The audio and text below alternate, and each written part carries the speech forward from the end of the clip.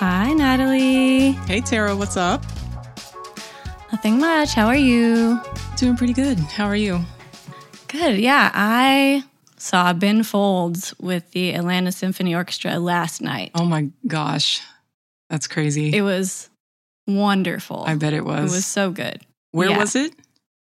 At the Atlanta Symphony Nice. Orchestra, Woodruff Arts Center. Yes. Beautiful. So good. He played some funny new songs that he wrote during the pandemic. One in particular, there were two songs based off of headlines that the Patreon audience selected that he would write the songs from or about. That's a cool idea. And one in particular was just like a wacky article that was just, probably related to some crazy political story that we all are just tired of reading these days. But he's flipped it and wrote a song about the potential author of this crazy article. And it was like from the standpoint of someone who you might have gone to high school with that maybe didn't really get out of their hometown and kind of turned into one of those conspiracy theorists. Crazies. No and it was so funny. Like everyone you could tell was hanging on to every word of the song. And it just got me thinking too, because he reminded me a little bit about Elton John. Yeah. And I was just thinking, what about, some of these artists that write about characters? Just got me thinking. Oh, hi. How are you? Hey. Welcome to the store. Yes. Let us know if you need anything. We'll be back here behind the counter, just chatting away. So yeah, I was just thinking about these artists who write about kind of these kooky characters. Do you have any favorites? Yeah, that's a good question. So immediately Prince comes to mind for me. Like he's a really great storyteller. He always had really quirky, vivid characters in his songs, like, Raspberry Beret, The Ballad of Nikki. Dorothy Parker. Yeah, Darling Nikki. Love Prince. Joni Mitchell is another big one. Tori Amos. Kendrick Lamar, David Bowie, like now the names are just flooding in. But yeah. Dolly Parton. Yeah. Willie Nelson, Kenny Rogers, The Gambler. Yeah. So many just good characters to get behind. Oh, hey, look who it is. Hello. Speaking of great storytellers.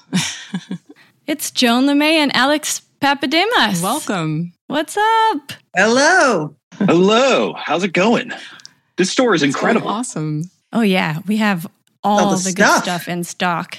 Yeah, we didn't get bought out after Record Store Day, luckily. We were just talking about artists that have really good songs about kind of just these interesting characters. And so it's so perfect. It's perfect timing that you're here in the store today because you are both part of this amazing new book called Quantum Criminals, which is super appropriate also because we love to talk about Steely Dan in the store. And this is a book about stories from Steely Dan songs and just themselves, Walter and Donald. So it's so appropriate that you're both here today. Anywhere there are people talking about Steely Dan in a record store, I like to be there. Can't help but overhear. Just listening in the background. It's like a bat signal. Yeah, we lured you here like sirens from the sea. Mm-hmm. Yeah, I get an alert on my phone actually, and I just dial in for anything whenever that's happening. Nice. That's so funny. What can you maybe, I don't know, one of you or either of you, give us the lowdown on just like what the book entails? I mean, I kind of said a little bit of it, but... it is over 100 original paintings of characters, people, and things from the Songs of Steely Dan by Joan, and accompanying text by me that kind of bounces off of those the idea of these Steely Dan characters and kind of uses that to illuminate this the very kind of murky, mysterious world of Steely Dan lyrically.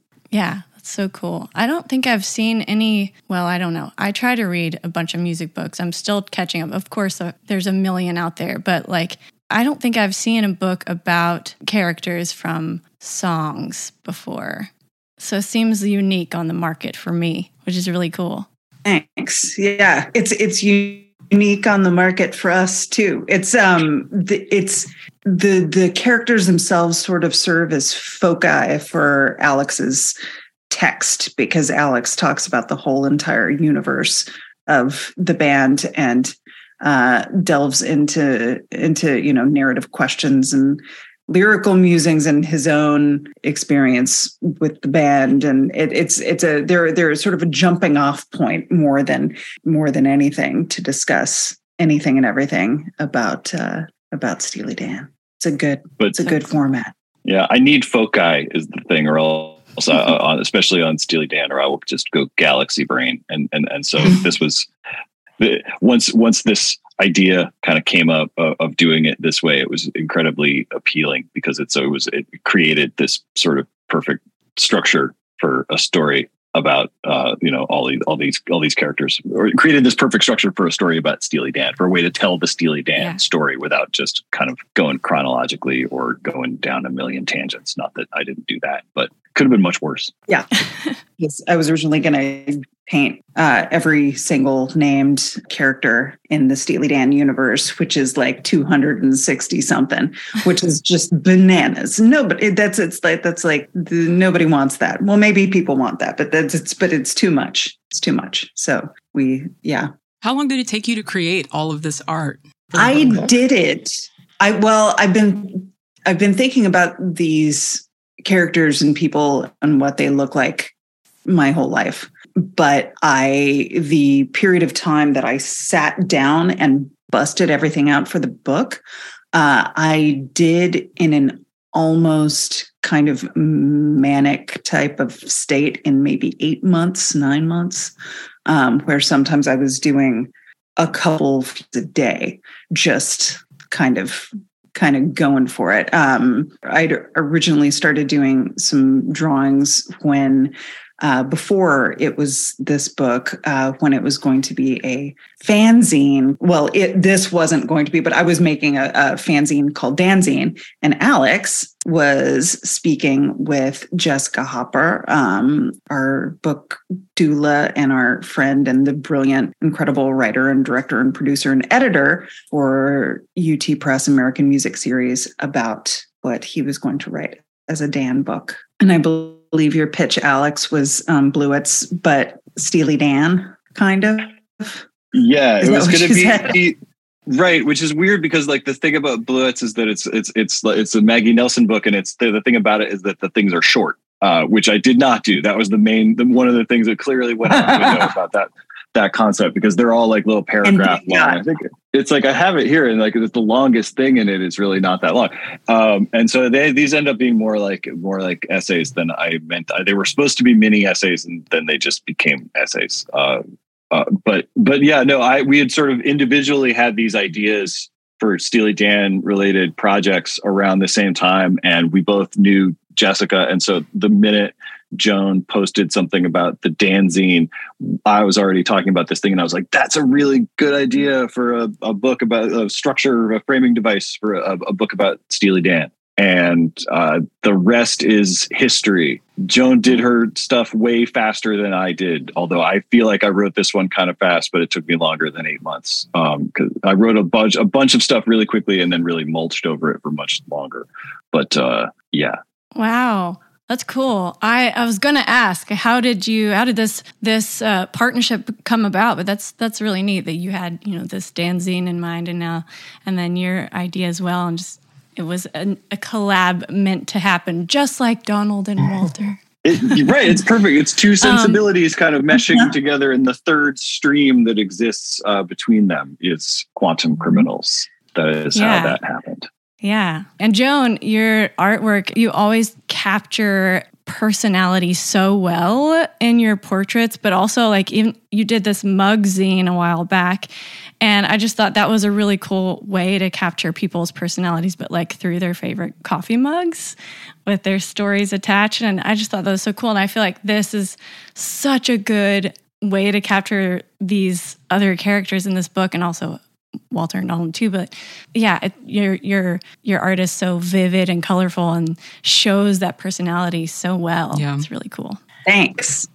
appreciate it. I appreciate it. Yeah. There was something, the thing that I think the Mug Club fanzines, which were the series of fanzines I made pandemic time and a little bit before, and this project had in common, and is something that kind of echoes throughout my work sometimes, is having one idea and then doing a lot of it. So it was like, I'm not just painting a few mugs. I'm going to paint 100 mugs. I'm not just going to paint or draw a couple of these characters. I'm making a spreadsheet and putting them all, there's something, maybe it is that thing that Alex and I were just talking about in terms of having a framework. When you have a framework for a creative project, it can really help propel that forward. And, there's also the old adage about you make 100 pots and one of them is good.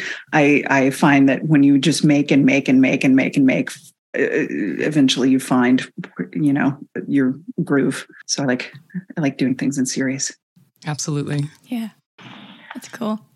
I have a question for Alex. So this is such a meticulously researched and well-organized book.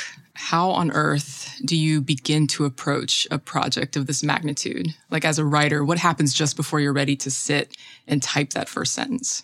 I guess, partner with somebody who's good at making spreadsheets and good at thinking about things structurally helps a lot. That was a big part. Like that alone, just having somebody else's thinking about like how to organize it, that really helps. But you want to do anything you can to avoid like starting from a blank page. And so I just just started just dumping research into different, little sort of sub documents within. Do you know what Scrivener is? Does anybody use Scrivener on this call? Scrivener changed my entire writing life. There's a million things that it does that I don't use. Like I have friends who are like, oh, here's this great macro. I don't know how to do any of that stuff, but it's just being able to sort of have like picture in picture and have like a sort of a list on the side.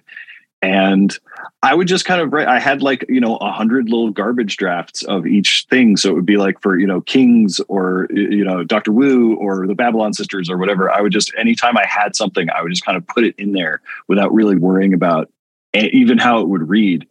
So there's like links and like clippings and like all kinds of stuff. So it's like having folders or something. And then gradually those things would get refined and refined and refined and refined.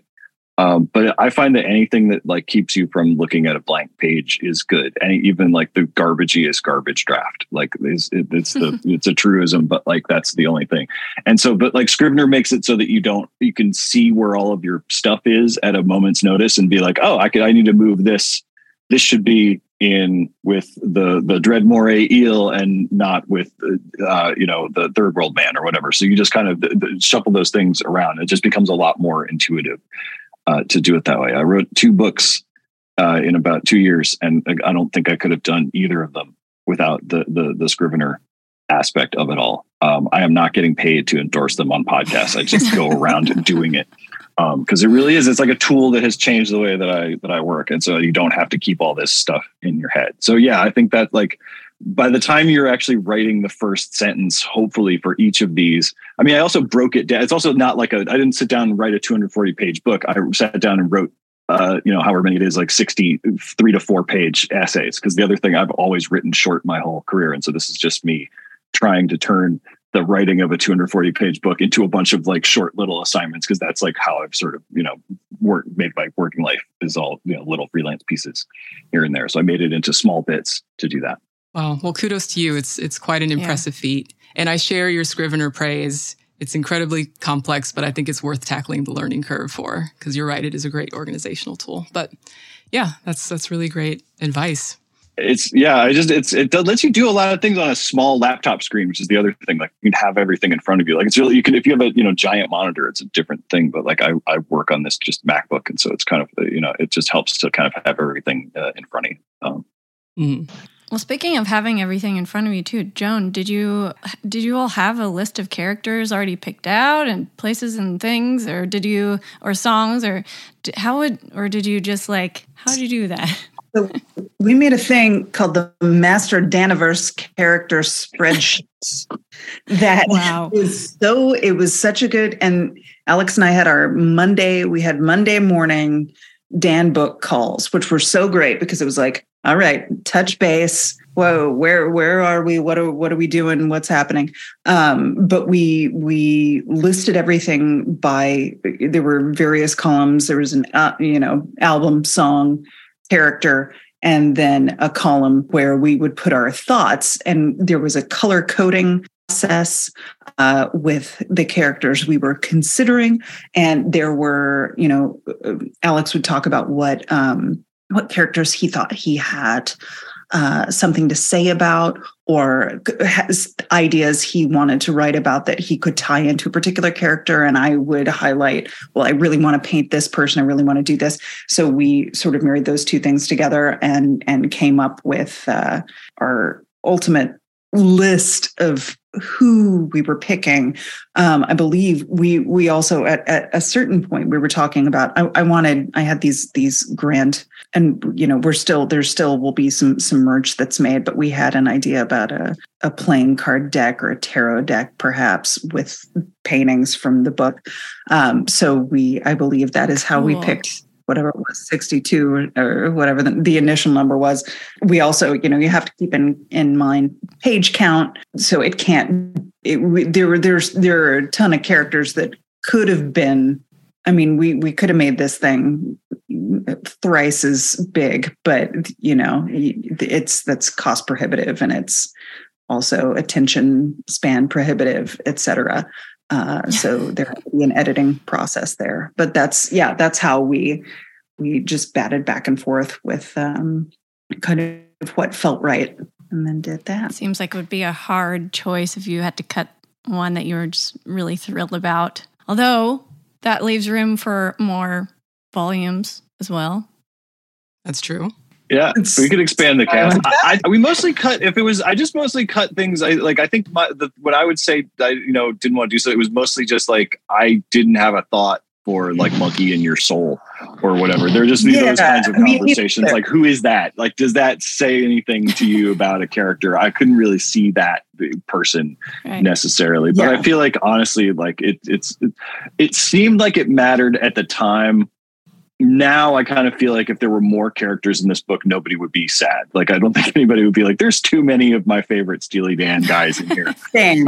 Same. Well, I think it's more, but it was more like at the time it seemed really important, and just sort of talking about it kind of was a way of thinking about it and talking about it with another person. As really those phone calls were Joan being relentlessly positive about how great this was going to be, and me being like, I don't know, because that's the way I am in the middle of every writing project. Just sucks ass, and you're just like, oh god, this is going to be the worst book ever. And Joan would be like, come on, we can do it. Positive mental attitude, and that is why this book exists. I've got PMA tattooed on my arm, literally. I have to remember to have it, For what it's worth, though, I totally want a Steely Dan tarot card deck. I think that's a great idea. Yeah, I do too. We'll see. We'll see. We'll see if we can put that together. Yeah, keep our eyes out. I feel like I don't know enough about tarot, but like every character would be the Hanged Man. I think they're all kind of doomed. Like it's just, yeah. So you got that. I kind of love that idea. Oh yeah. Barbarians, the Empress. I don't know who the death card is. Yeah, probably Daddy. Now I'm thinking about it. There's room. I know. I'm like, who would Dr. Wu be, though? Actually. Maybe like the 10 of Cups or something, because many cups of various substances in front of him. Yeah, I don't think I know enough about tarot either, but I think it's a really cool idea, and I would buy it just to have, because it's Steely Dan related. Well, so every time our friends come into the store, we like to play games. Sometimes it's the high fidelity game. Sometimes it's this thing called First Timers Interview Quiz game. And so I thought, since you're both here, it would be really cool to get to know you both a little better. And maybe we could do the First Timers Quiz together. Would you be down? Absolutely. Let's do this. Awesome. Okay. Well, Joan, you're up first. Oh, what? Boy. Oh, let me tell you, I guess, what's the rules of the game, basically, is just I'm going to ask you some questions. Just try to answer them as accurately as possible. All music related, of course. No wrong answers. We're just excited to see who you are in your own music history terms. So, what was your first record? So, like vinyl. Yeah. So, super duper swear to God that my first musical memory, which is this is I keep trotting out this tale because it's a true tale. My first musical memory is a Steely Dan memory, because my parents had very, very few records. They had like 15 records. The Steely Dan catalog, the Nightfly was added to that later. There were a few Linda Ronstadt records. There was some James Taylor, Jethro Tull's Thick as a Brick, a few other things.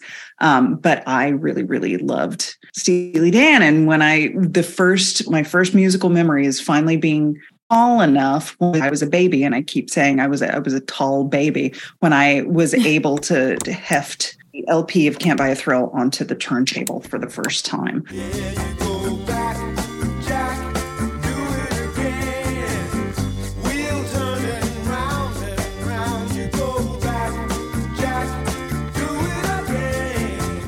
And I felt this immense satisfaction. I have this memory of plopping down on the brown shag carpet in front of the record player and listening to that. So that was, in terms of the first like vinyl record that I bought myself, I don't actually know, because when I moved out of my parents' house at 17, I took the record player, I took all the records, and I started adding to the stack, mostly from the dollar bin. Like I was dollar bin and thrift store. So I got like Herb Alpert and the Tijuana Brass, and I got I liked getting classical records and jazz records and records. I expanded on. I got Joni Mitchell's Court and Spark. I got a Blue. I went on a Joni Mitchell Jag, but I don't remember what I don't remember what the very first one I ever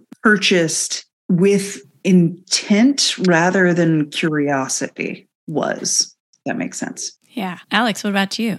My first ever, if we're saying record, we're going to use record as the framework. It is probably something Star Wars related, probably one of those where you get the 45 and the booklet and you kind of read the story of like Empire Strikes Back and turn the page. And I think that was it. I mean, there's something about that, like, I think it's like, why was podcasting so appealing? There's something about like the story and the sound and all of those things kind of coming together.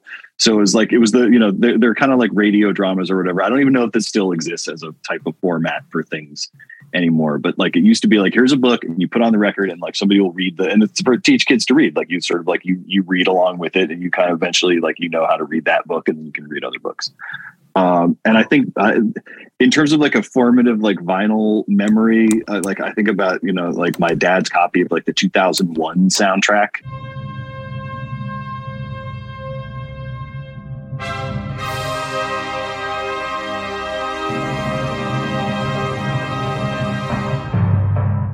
Which is a perfect thing as a kid to, sort of put on because it had some kind of a space aspect to it. And it was this giant thing, but I don't really know. I couldn't tell you like what my, like later in life, 17, 18, when you're, buying like vinyl for the first time, I don't know what the first one would have been at that point. But those are the formative ones. That's what I got. Which is interesting because you're now a journalist. You're talking about storybooks. You're now a journalist. And you mentioned podcasts. You also have a podcast, The Big Hit Show. Yes, indeed.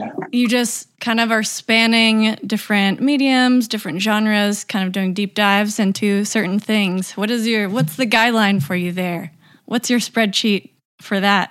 Oh, like how to all these different get in where you fit in. If somebody wants to pay me to do it, I will do it. But no, I mean, the thing I loved about podcasts when they came along is that like I'd always liked things like that. I'd always liked the spoken word stuff with music behind it and kind of weird radio things. Like Joe Frank and stuff like that before like the podcast was before that this kind of thing had a name, I think that, so it was a combination of a bunch of things that I've always wanted to do. And I'm sort of a, forever frustrated musician who can't really play anything. And so it was a way to tell stories with sound. When that came along, it was very exciting. And, I kind of have really enjoyed doing that. And, sort of having it be, rather than becoming a spoken word performer, which probably is a direction I could have gone in because I grew up in the 90s. I could have become like a Henry Rollins type of like slam poet kind of guy, which is probably for the best that energy went somewhere else. You didn't have your Maggie Estep moment? Just took the Rollins stance. You can't see me. It's a podcast. Yeah, I just did the Rollins arm lock. Mm-hmm. All right. Awesome. So let's go on. Next question. Joan, what was your first cassette? My first cassette, the first cassette that I I'm frameworking this into the first cassette that I purchased that I asked for was the Bangles' Different Light.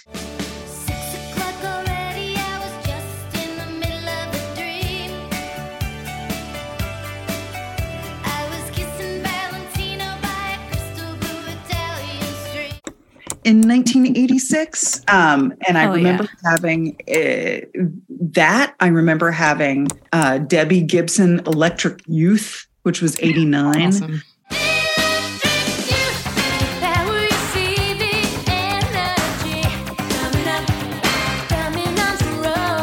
Whitney Houston, her eponymous record was, what year? It was 86 or 87, yeah. Yep, I had the Flashdance soundtrack. Those were tapes that were mine. Those were the first tapes that were mine that I remember having that weren't just my parents'. And my parents' tape assortment was much larger. And also, to your point, Alex, with the kid records, which was a genre I hadn't even thought about. I had a similar. I had those, a bunch of those, the book and 7-inch guys, but also tapes. And there was one tape. It was telling a story about dinosaurs. Talking about this, I feel like I'm talking about a dream, but it was real. It was talking about dinosaurs, and then you would listen to the story and you would draw the dinosaurs. So it was kind of an early illustration assignment, which is interesting. But whoa, that's cool. Yeah, actually, yeah, like all the first things you just mentioned, that was like my same exact stuff too. So we had a similar tastes as youngins, because Whitney was my first cassette tape. And then I also had the Flashdance album. And then I had Debbie Gibson, but it was the Out of the Blue one. Oh, yeah. With Shake Your Love. I just can't shake your love. Yeah, the best. Yeah. Joan, those are all A+ picks. You have amazing taste. I love it. How about you, Alex? First cassette? First cassette, I definitely had Different Light really early. That was one for me as well. That is a great record. I vouch for that to this day. But I think the very first like tape I bought with my own money is probably Sports by Huey Lewis and the News, which snap. solid record. If this is it, please let me know. If this ain't love, you better let me know.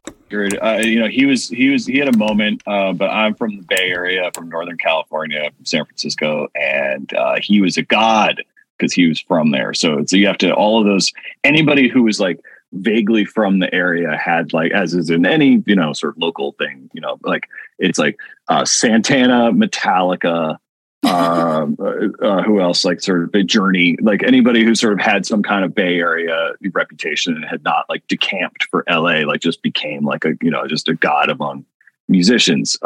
Huey's incredible. Those are really great, like just kind of, power pop songs. And that has like I Want a New Drug on it. It has all the, basically anything that's not on 4 it doesn't have Jacob's Ladder, but like any of the real, the sort of the fundamental, kind of Huey Lewis, Desert Island album, I would say is that one.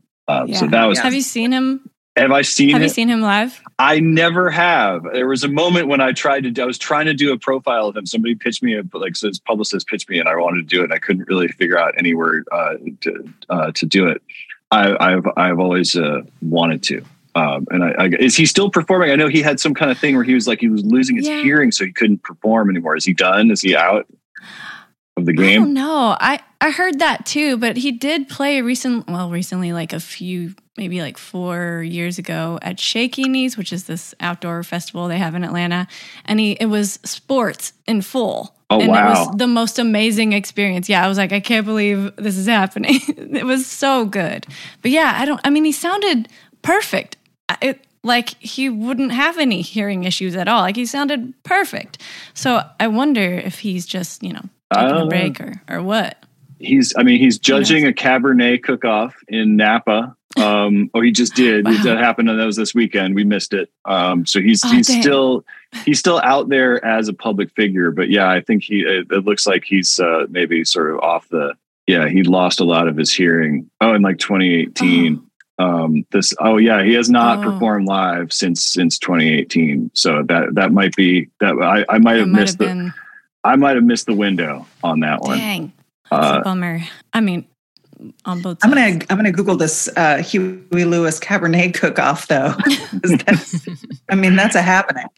Yeah. But also his character work in all those music videos, like all of them, are so good. What was the Halloween one where it's like all the heads under the bell jar things? Oh my God. You're taking me back. It's Doing It All for My Baby, where he's Frankenstein. He's I'm sorry. Yes. He's Dr. Frankenstein. And all of that. He's a good actor. He's very good. He's in Shortcuts. He's in Robert Altman's Shortcuts. He's one of the guys on the fishing trip. That's in Shortcuts. right. Is he on Back to the Future too? I think as a musician, maybe. I think he's not I don't think he's playing. I think he's just there as a, it's like when Soundgarden was in Singles or whatever kind of cameo. Oh, right.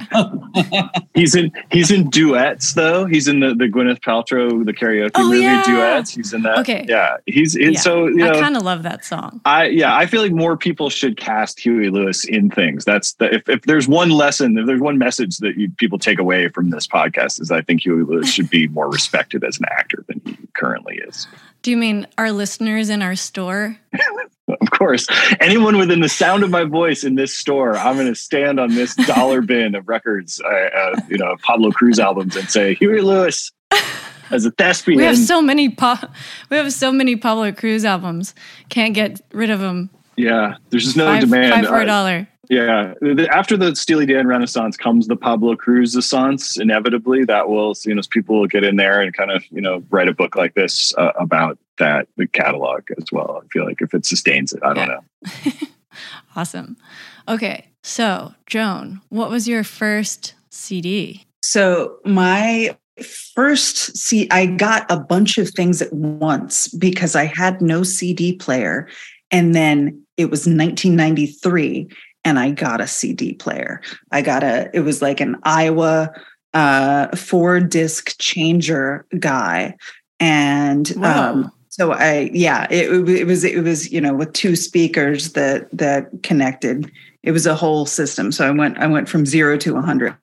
Yeah. And I don't know what came first, but I remember that I had Revolver on CD. I had Cranberries. Everybody else is doing it, so why can't we? You're spinning me around. My feet are off the ground. I don't know where I stand. Do you have to hold my hand? I had Siamese Dream. I had Enya's Shepherd Moons. I would listen to that going to sleep. Mm. I had Belly. Yeah, I had, because I was a tape woman. I had a skillion tapes, but I had not CD'd yet. And then that started my short illustrious career shoplifting. CDs. So I remember having those as the first ones that I purchased, but then I remember doing a thing, and I don't, this is a terrible thing to say in a record store. Please know that I'm no longer doing this. I'm not going to.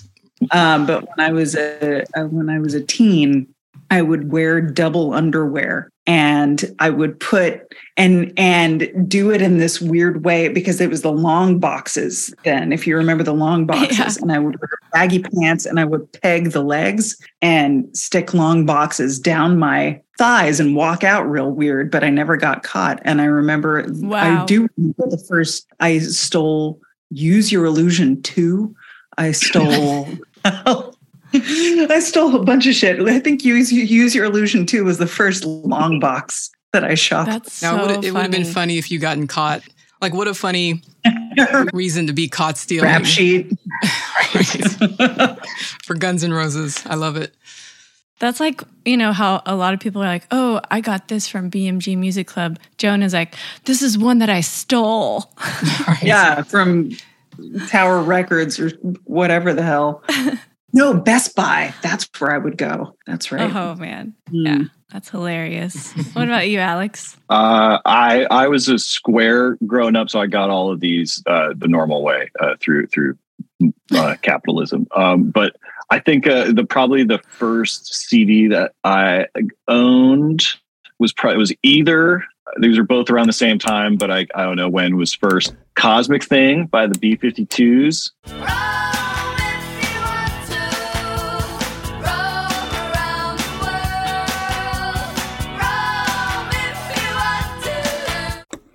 Very solid. Nice. B-52s album, huge hit B-52s album, or Sex Packets by Digital Underground, which is also a fantastic album. Stop what you're doing, because I'm about to ruin the image and the style that you're used to. I look funny, but I'm making money, see? So world, I hope you're ready for me. Again, Bay Area interest. That is the source of the Humpty Dance, R.I.P. Shock G. Many different characters, many of whom were the same person. But yeah, that was like that one's really important because that's through that was the window that was like, oh, and it opens the door to P-Funk because so much of that came from that music. And so even I think that's like a year before the Chronic. So I think that was probably the way that I first kind of heard all of that Parliament stuff and all of those samples that would become so familiar. So that was a big introduction to a lot of things. But I remember that those were specifically digital because I remember listening to them at my dad's house, which is where I had the digital capability versus at my mom's place, which was I was cassette only. So that was the division. So that was the start of the stack. And there was probably an MC Hammer album in there too, but we're not going to talk about it. You don't want to talk about it. I love the Digital Underground reference, and it brought up a memory of mine. I don't think it was the first CD I bought, but it was quite possibly the first CD I stole from my brother. Yeah, because I was way, way into that album too. All right. Yeah. Oh, hold on. One second, Natalie. I was just going to say that you mentioned P-Funk, which reminded me of Joan's portrait of Bootsy Collins. I was going to ask, how did you visualize some of these characters that you illustrated for the Quantum Criminals book? Like, how did you come to this visualization of certain characters? I had a folder on my computer that was called the Dan Casting Gallery that I used because this is during I did this during lockdown, so I couldn't have friends pose for me. I couldn't, take people's pictures and sort of stage reference images. So I used a combination of found photos, pre-existing photos of friends, and I looked at a lot of clothing catalogs and sewing catalogs from the 70s as both clothing influence and person influence, and made up a lot of the faces. And then a lot of the I did a lot of posing. I would take pictures of myself in various poses if I wanted to have somebody sitting a certain way or what have you, and just sort of stitched together a lot of it. And many of the characters are actually real people Jill St. John or Kennedy or Nixon or G. Gordon Liddy or, so then I would just look at, pictures of them on the internet and make composites of those images and paint those. But I would look through a bajillion found photos. There were some family members of mine. My grandparents are in it. So it's a whole mishmash of things fitting together that made sense with sort of what was in my head. Cool. It's interesting. Sorry, Natalie. No, it's all good. Actually, that makes me think of another question I have for Joan. And I don't draw or paint very well, so I don't even know if this is a thing, but I'm going to try to ask it the best way I can. I notice in many of your paintings in the book, the characters are set against like this swath of like a trio of color patches, right? And some of them have the same color patches and different ones. Is there some meaning behind the colors that you selected for the characters? Like, do those combinations mean something? Yeah, and you're the first. Thanks. It's the background behind all of the characters. Yay. That the color scheme corresponds to the album in which the character appears. So, if a character exists in the universe of the Royal Scam, it's all grays and blacks. If it's Can't Buy a Thrill, it's hot pink and yellow and green and everything. That's why it was a way. It was also a way to keep. We wanted to have not equal weight between albums, but we didn't want to get too out of control and have like 9 million characters from Gaucho and then only one from Two Against Nature or something like that. So it was a way also almost like highlight in my organizational brain, almost like highlighting on the spreadsheet to keep the characters in the worlds for me. Oh, that's super cool. I love that. Yeah, me too. Good question. All right, Joan, as our next pick here, we're doing first digital download. That is something that I have no recollection of whatsoever. And so I want to say the answer is probably when I started, the aforementioned Jessica Hopper.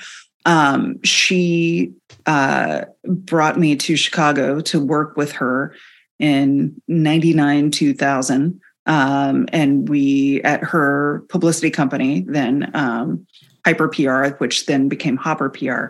And at a certain point, for certain records, we had some sort of digital download that we would send to writers like Alex, which is how Alex and I know each other. And but I didn't have an iPod until way later down the road.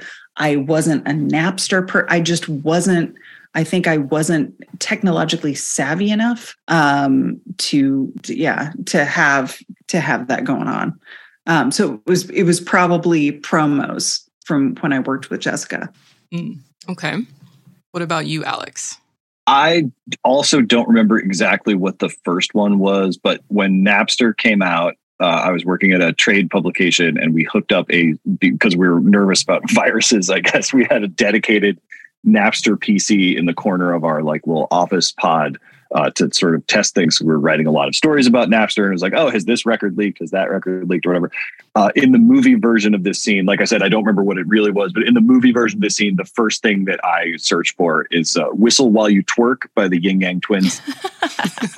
Just because I think that was, we would just got to look at the charts and be like, what is that? And can we immediately hear it? And it was like, yes, there it is. So Whistle While You Twerk is based on the classic Disney Snow White song, but it's about twerking and God bless the Yin Yang Twins. And I think that's like the first Yin Yang Twins song. I think it was like the breakthrough and the peak perhaps as well. That's hilarious. Yeah, that's awesome. The next question I have on here is first album you bought yourself, but I feel like we kind of already addressed we this covered question. that. Mm-hmm. So I'll go to the next, which is, what was your first concert, Joan? Mine, much like the tape, was and this is the first concert that I intentionally was like, I want to go, and attended, was the Bangles in 1999 in Houston, where I'm from. They played the opening of the Sam Houston Tollway, which is insane. So it was this outdoor thing. And I think the city of Houston, or whoever the hell organized this, didn't understand the massive, massive popularity of the Bangles. And I think it was something like 10,000 or 15,000 Houstonians came. And I remember very vividly watching them from the top of a parking garage. It was bizarre, but that was my first intentional. But I started before that, from the time I was probably like 4 or 5. I would go with my father to the rodeo, again, Houston.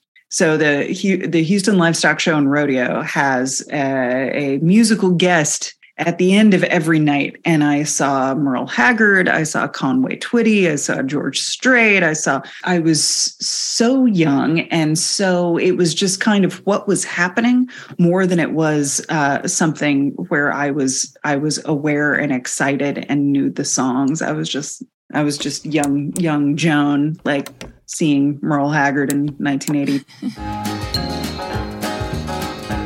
I'll drink my beer in a tavern, sing a little bit of these working man blues. That's still so really cool. cool. Like that you could say that you've seen Conway Twitty. Yeah, that's crazy. That's crazy. And you saw them in like the optimal setting too in Houston. Right. Houston a rodeo. Mm-hmm. Yeah. Mm-hmm. It's amazing. Yeah. What about you, Alex? I have two. Mine are kind of. They're not as cool as Jones. Just for starters, let's just lay that out. Let's lower the bar of expectation. And I was kind of a sheltered kid. I didn't go to a lot of concerts until relatively late. So my first one is probably in 1992, November 92. U2 Zoo TV tour outside broadcast at the Oakland Coliseum. Don't take it on board. Don't fall on your sword. Just play another chord. If you feel it getting bored. Which is sounds. It's going to sound like cooler than it is because the opening acts are the Sugar Cubes and Public Enemy. So I saw Chuck D and Bjork at the same show before like people really knew who Bjork was. You know, and like at that point, I mean, I guess people who like the Sugar Cubes knew who she was. So that was pretty cool. But my first like club concert, like at a like show in a club, was. I refer to it as Hole opening for the Lemonheads, or the Lemonheads closing for Hole.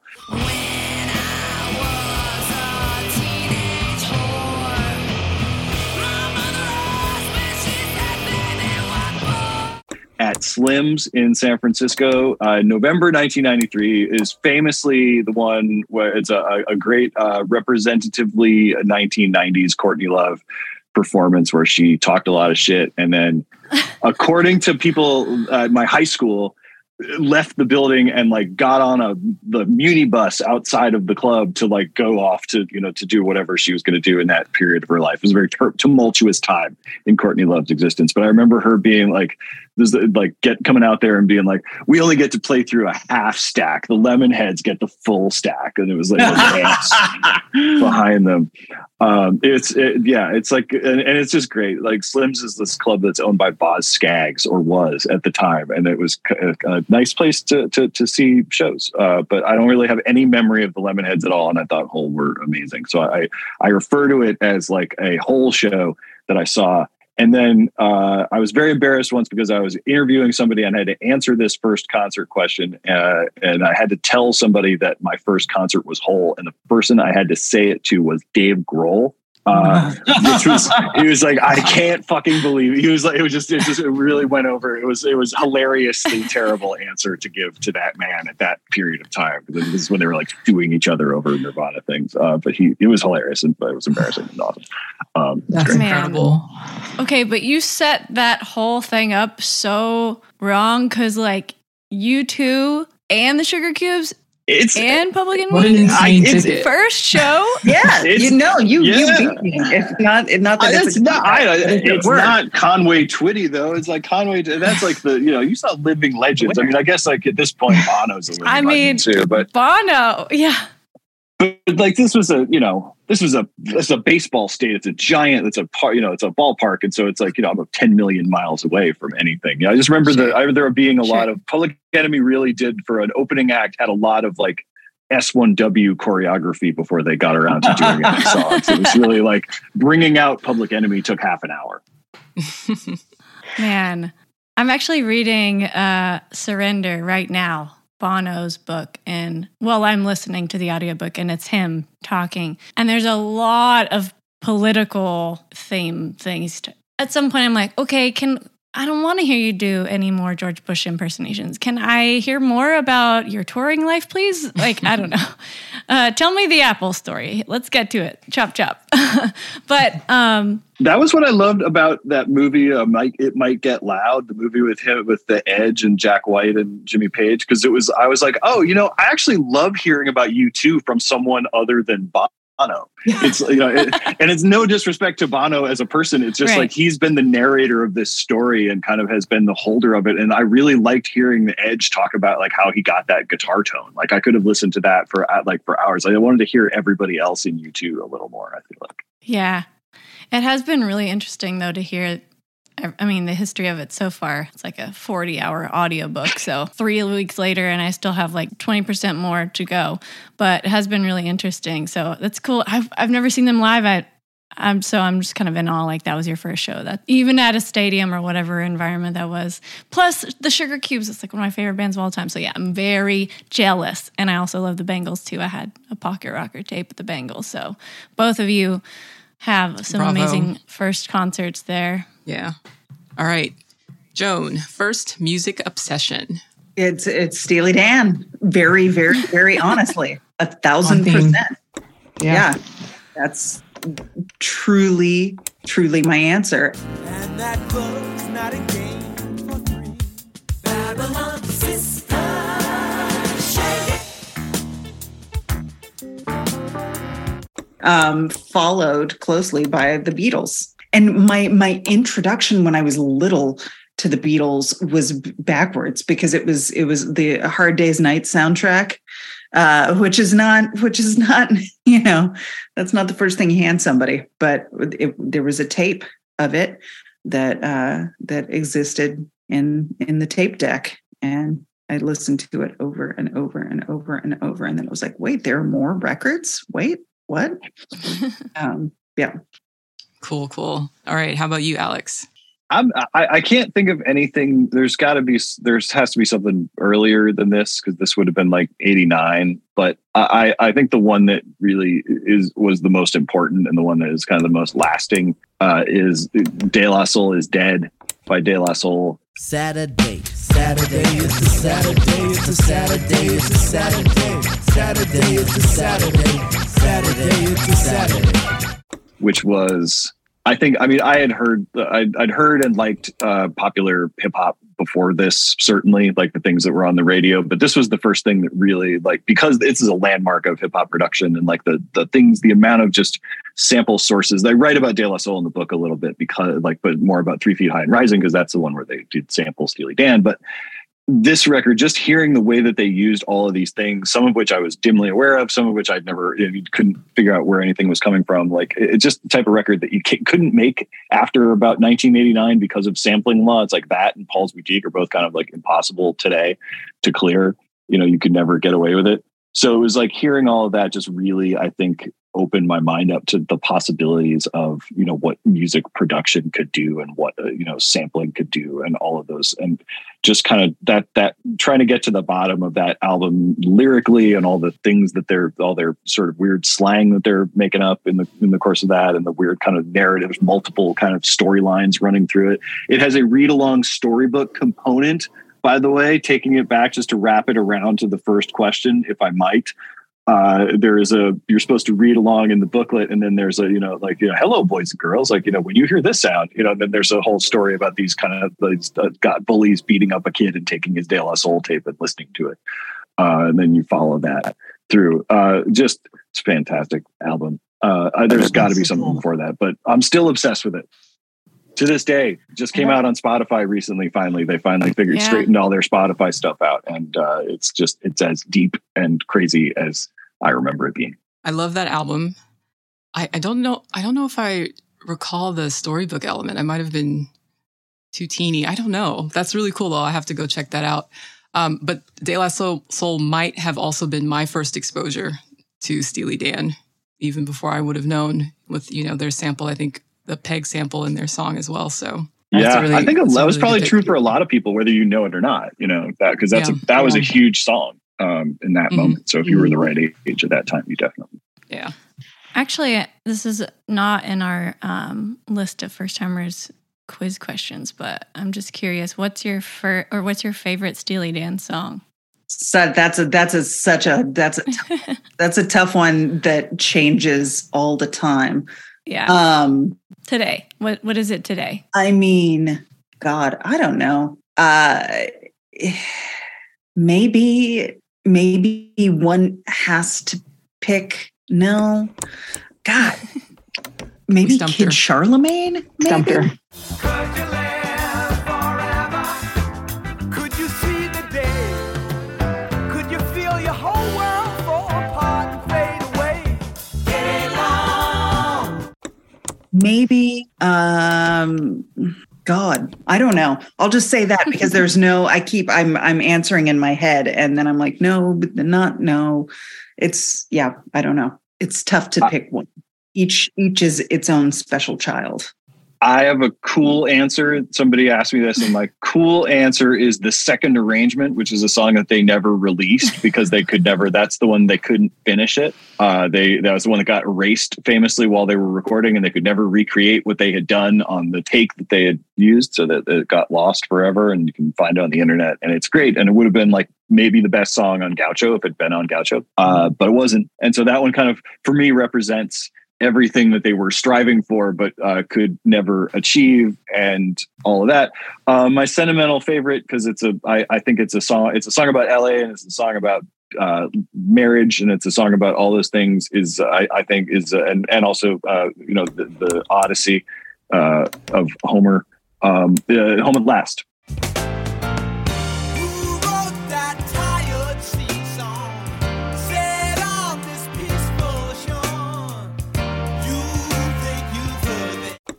From Asia, which is a beautiful song, and that is also David Duchovny's favorite Steely Dan song. And we once in an interview this came up, and we talked about it, and I was like, "Do you want to just bag this interview and go out to my car and listen to Asia? Because I got it on CD out there." And David Duchovny said, "No, thank you." Denied. Could have been a great memory for both of us. Sorry, you didn't want to have that happen. Yeah. I would have been a perfect gentleman the whole time. But maybe he was concerned that I would, put my arm around him in a weird way while we were doing it, but only as bros. His loss. Yeah. I don't know. Natalie, what's yours? I feel like mine would just be right now. It's just Peg. I think that's the one I listen to the most right now.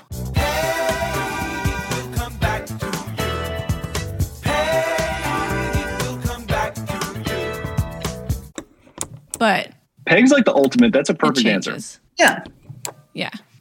It's kind of it has a groove that I really enjoy. What about you, Natalie? What's your favorite Steely Dan? I don't know. I don't know Steely Dan as well as you do, but I am familiar with Asia. That's kind of the album that I revisit the most. So it would be something on that album, because I kind of, if I'm in the mood for it, I'll just throw it on and let the whole thing play through. You know what I mean?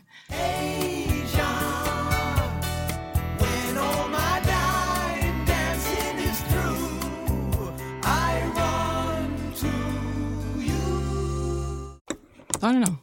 I'm going to pick the whole album. Cool. Good. Yeah. Or is Asia the one with that really cool solo? We've like the drum solo? It. Yeah. Oh yeah. Okay, so maybe that one. I think that might be the one that I gravitate toward. Yeah, that's a good one. Okay. First musician crush. Joan. Me. When I was little, Ringo. In my later, wow. Yeah. Get used to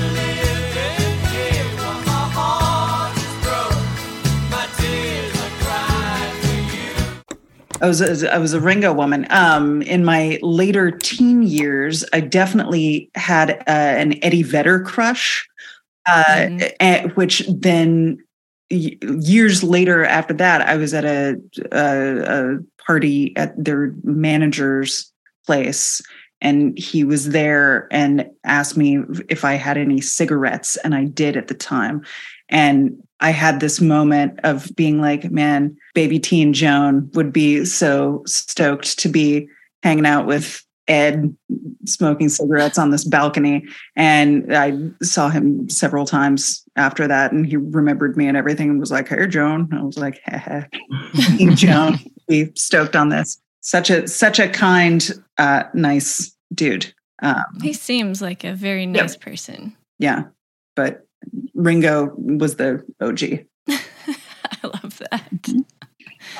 Just before we get to yours, Alex, I just have to say, like, I love those moments where you hit a moment in your adult age where you're just like, oh my God, my teenage self would just die right now. Because we had Rachel Hayden in the store recently, and that dog, when I was in high school, was just like my absolute favorite. And I am still to this day like, holy crap, I cannot believe Rachel Hayden was talking to me. That's crazy. So cool. I love it when that happens. Anyways, Alex, what's your first musician crush? Deborah Gibson. And when we said goodbye, oh, the look in your eyes just left me beside myself without your heart. Good Wow, one. she's come up a lot. Oddly enough, I'm giving her Deborah because that is her professional name of choice these days. But yeah, when I was 8 and she was however old she was when I was 8, that seemed like, she seemed she seemed very kid-like. She seemed like a young person, and she was probably 25 or something. I don't even know, but like it seemed at the time there was sort of, as somebody who was very young. That was my first. I was more of a Debbie Gibson person than a Tiffany person. These days, I don't know. I might put the Tiffany catalog against Debbie ahead musically. As a former professional music critic, I feel maybe differently, but like in my heart, as a young man, Former it was Debbie. Recovering professional music, occasional. That's an interesting supposed former infatuation junkie. Yeah.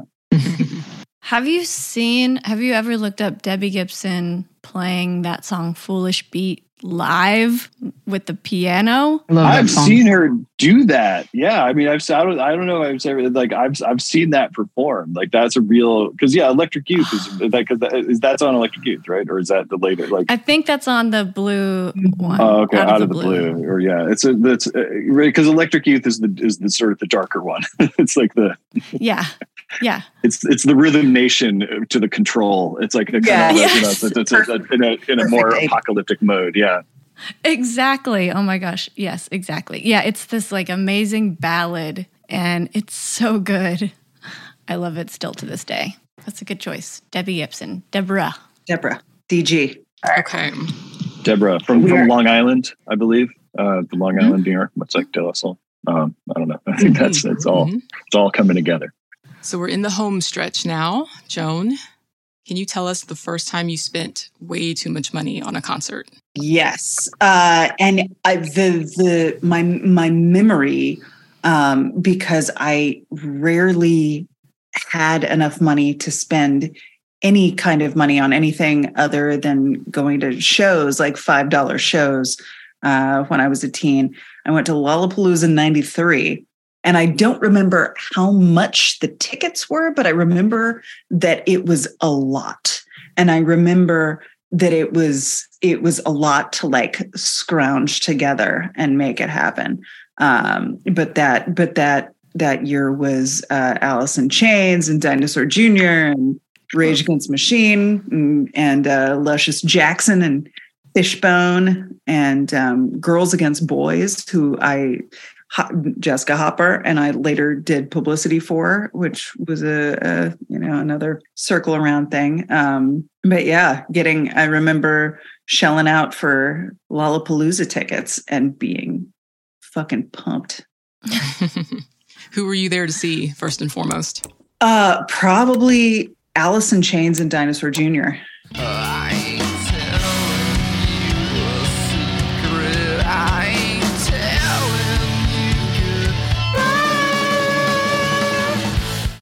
kind of equally weighted in my mind at the time. Yeah. That's epic. It's an epic lineup for sure. Mm-hmm. Cool. How about you, Alex?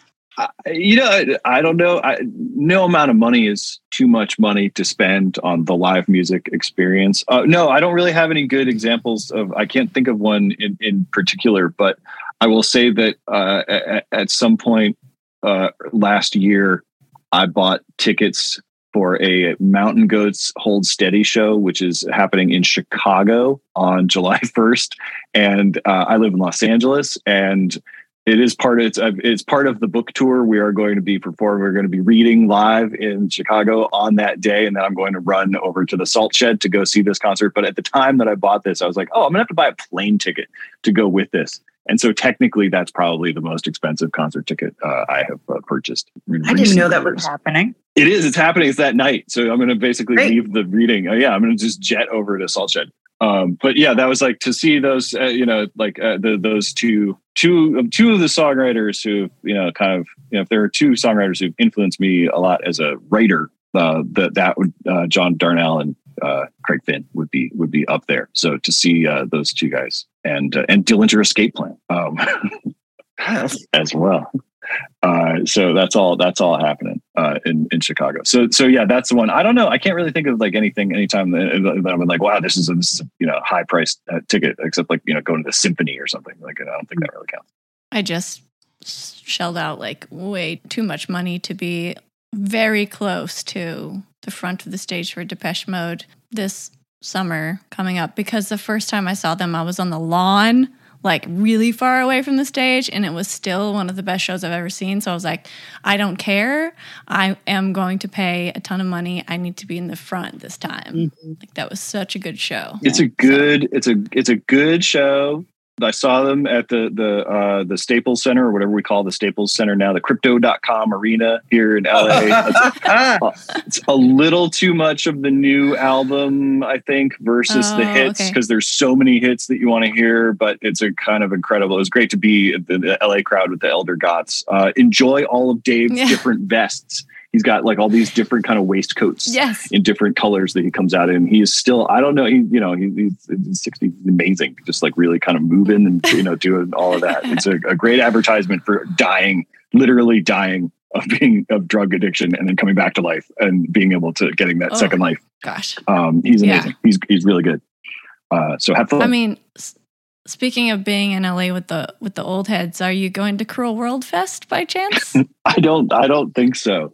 But I did last night. We just went and we took our 12-year-old, which was kind of a maybe a terrible idea, but also an awesome idea, to see John Waters do his spoken word thing at the Luckman Center at Cal State, right here, like 20 minutes from us. And that's incredible. It was incredible. He's still, we were just like, you don't know who this is. We're telling the kid, you don't know who this is.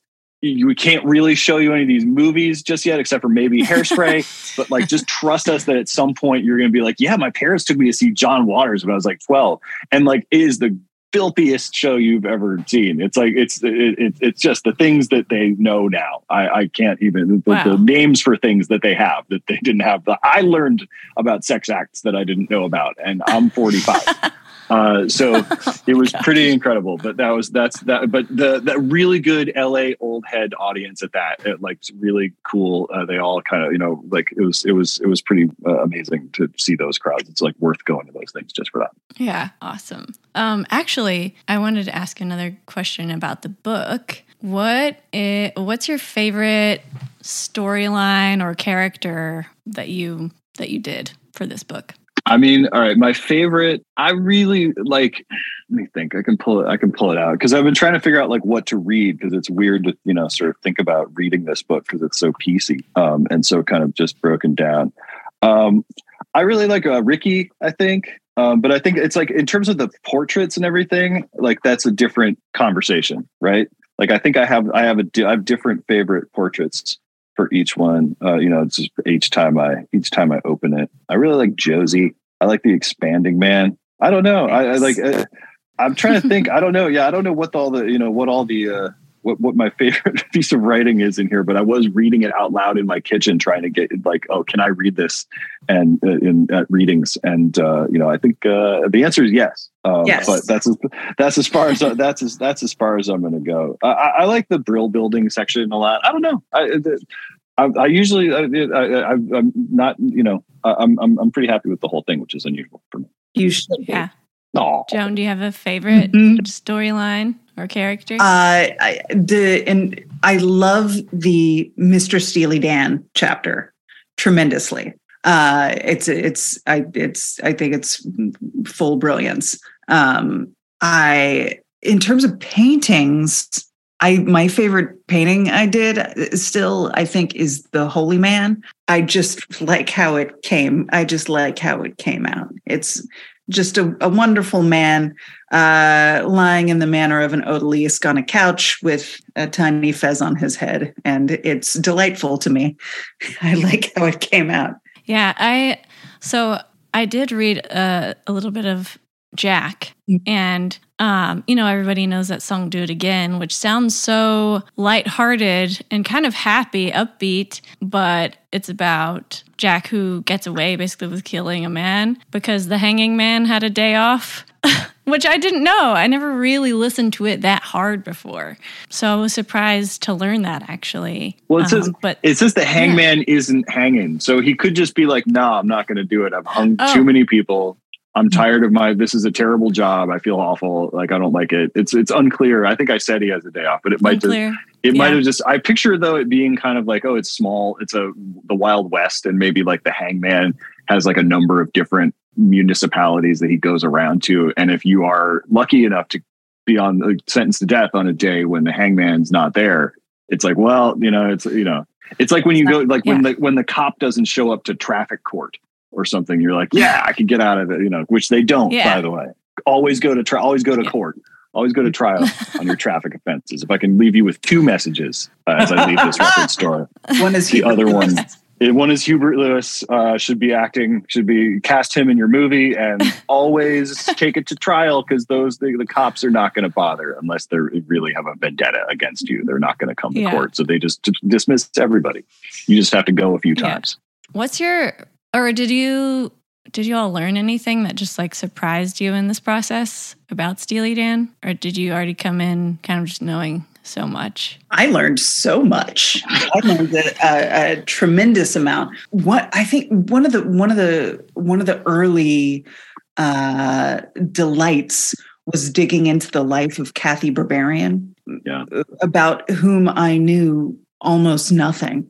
That's part of the joy of loving Steely Dan, is that there's so much that's oblique, and there's so many little wormholes that you can go down when you begin to research things, whether they're theories about songs or particular characters, where those characters come from. The whole Bard drug bust with G. Gordon Liddy, that story, looking at newspaper articles and digging into that was delightful.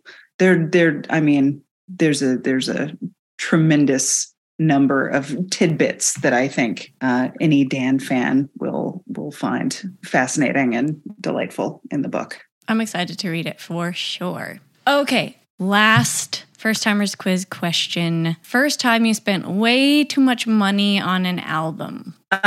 For me, I don't know. It's not too much, but the first record that I remember spending more than I had to spend on was a Brigitte Bardot picture disc that was probably like $60 or something like that at Sound Exchange in Houston.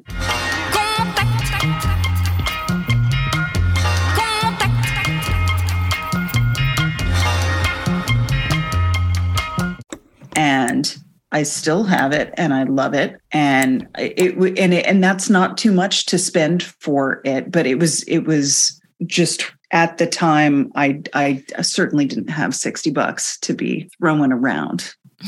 Yeah. What about you, Alex? Same story, just it wasn't so much money, just more than I could afford. I bought a vinyl copy of the Beyond the Valley of the Dolls soundtrack for the woman I was dating at the time. and the relationship did not work out, but I got it back in the breakup, baby. Yeah, you did. Oh yeah. It's on the shelf. Nice. It's over there. I can put it on whenever I want to. Great soundtrack, great movie.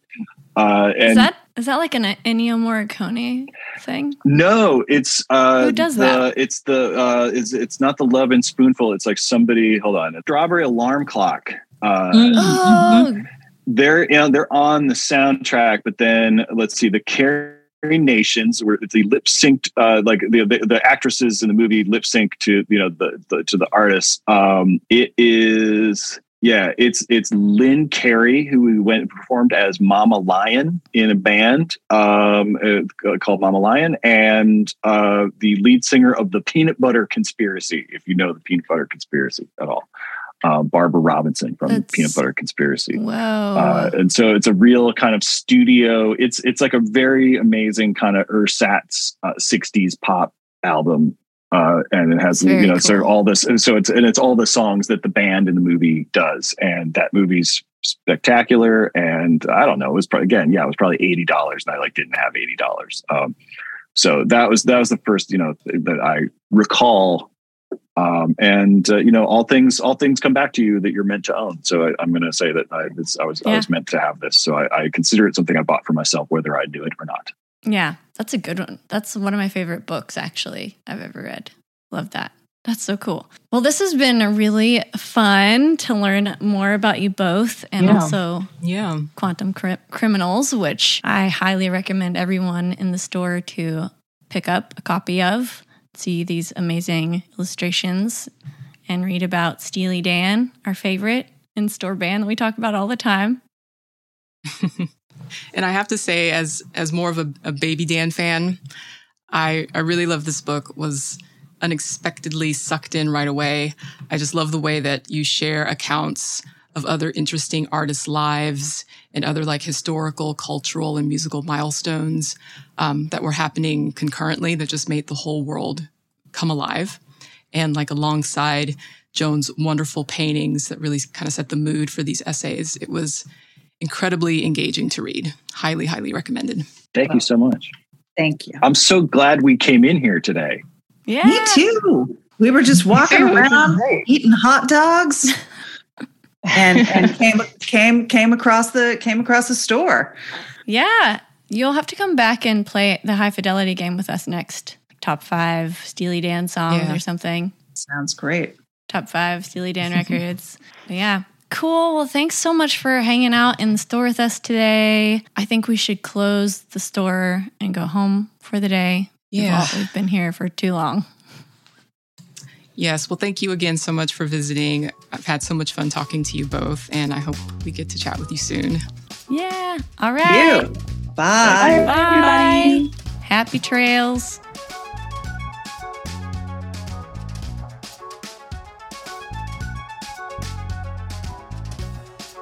Record Store Society is hosted by Natalie White and Tara Davies. If you'd like to contact the show, visit our website at recordstoresociety.com, or you can find us on all your favorite social media sites with the handle @Record Store Society.